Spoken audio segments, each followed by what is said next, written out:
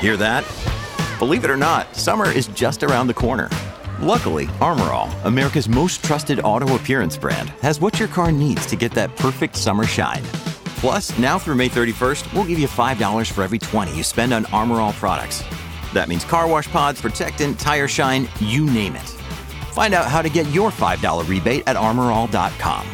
Armor All, less work, more clean. Terms apply. Hello, I'm your host Elise, and welcome to This Day in History. Here's what happened on December 30th. In the wake of the recent United Auto Workers strike against 3 global auto giants, we look back to this day in 1936, when auto workers occupied the General Motors Fisher Body Plant No. 1 in Flint, Michigan, in one of the first sit-down strikes in American history. The workers were striking to win recognition of the United Auto Workers as the only bargaining agent for GM's workers. They also wanted to make the company stop sending work to non-union plants and to establish worker protections and a fair minimum wage scale. In total, the strike, which took months to plan, lasted 44 days.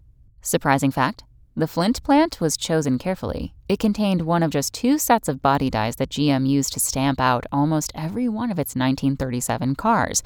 By seizing control of the Flint plant, auto workers could shut down the company almost entirely.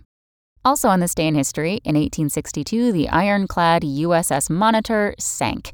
In 1916, self-proclaimed Russian holy man Rasputin was murdered. And in 1922, the Soviet Union was established as a nation.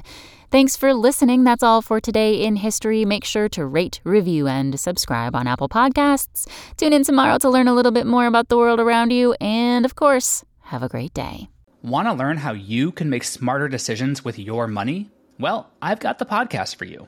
I'm Sean Piles, and I host NerdWallet's Smart Money Podcast. Our show features our team of nerds, personal finance experts in credit cards, banking, investing, and more. And they'll help you make the most of your money while cutting through the clutter and misinformation in today's world of personal finance. You'll get clarity on strategies to help you build your wealth, invest wisely, shop for financial products, and plan for major life events. Listen to NerdWallet's Smart Money Podcast wherever you get your podcasts.